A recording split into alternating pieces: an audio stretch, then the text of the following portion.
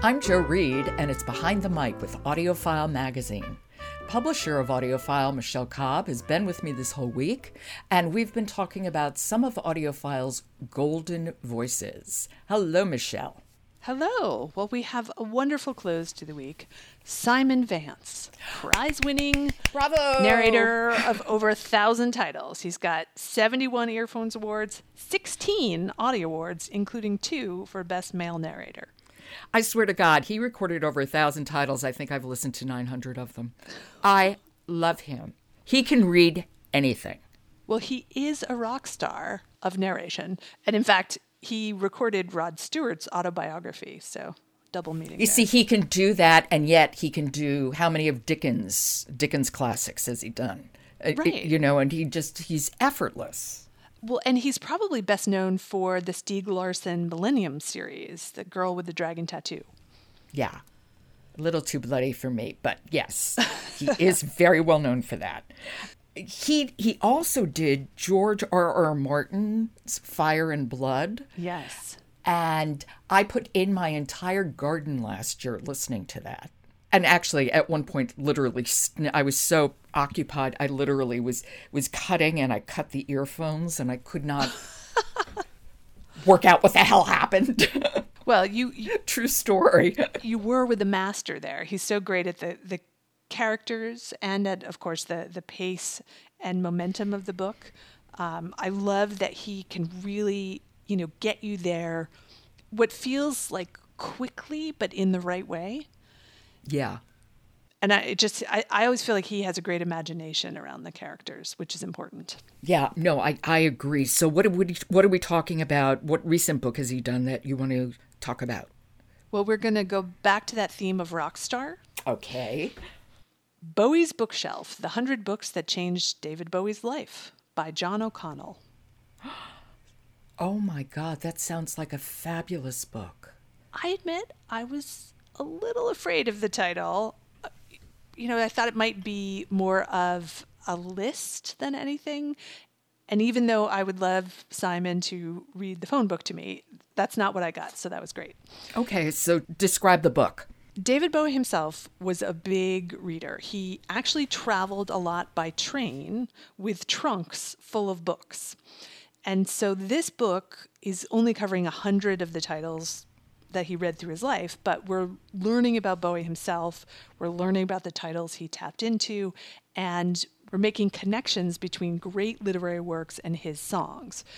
So the author is giving us insights into Bowie, but he's also providing this kind of personal version of what I might call a recommendation algorithm.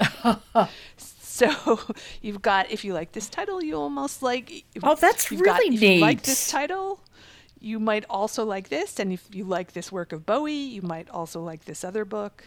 Oh my God. It sounds like so much fun and so smart at the same time. Yes. And of course, if you're a Bowie fan, this is a must listen. But if you're a book fan, this is a really interesting way to approach getting book suggestions. Absolutely. And if you have a kid who's a Bowie fan, it's a great way to get a child to read. Oh, interesting. Yes.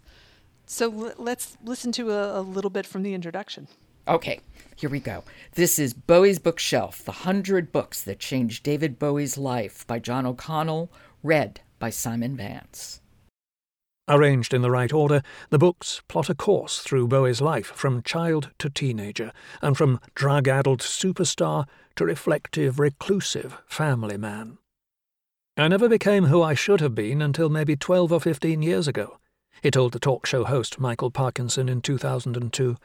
I spent an awful lot of my life actually looking for myself, understanding what I existed for and what made me happy in life, and who exactly I was, and what were the parts of myself that I was trying to hide from.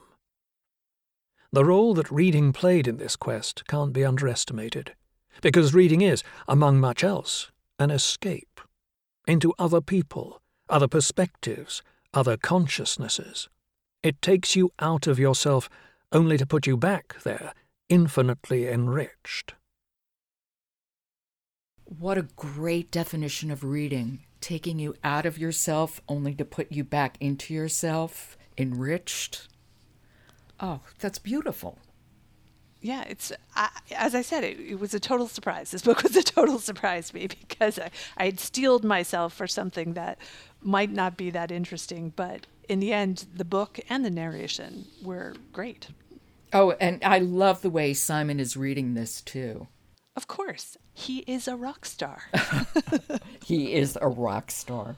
Michelle, it was a great week as always. Thank you. And I will talk to you next month. And as always, I will look forward to that. Next week, a bonus edition of Behind the Mic. I talked to Ramon Diocampo, who's just been named a Golden Voice by AudioFile magazine. There is no hurry up and wait with audiobooks. In film and television, there's a lot of, sit in your trailer and try to stay up, and that's exhausting. But with audiobooks, you're getting into a booth and you're beginning at the top of or at the bottom of a mountain, and you are going to climb all the way up this thing before making that delivery. That's Golden Voice Ramon Diocampo, next week in a bonus edition of Behind the Mic. Support for Behind the Mic comes from Oasis Audio, publisher of the complete Edgar Rice Burroughs authorized library.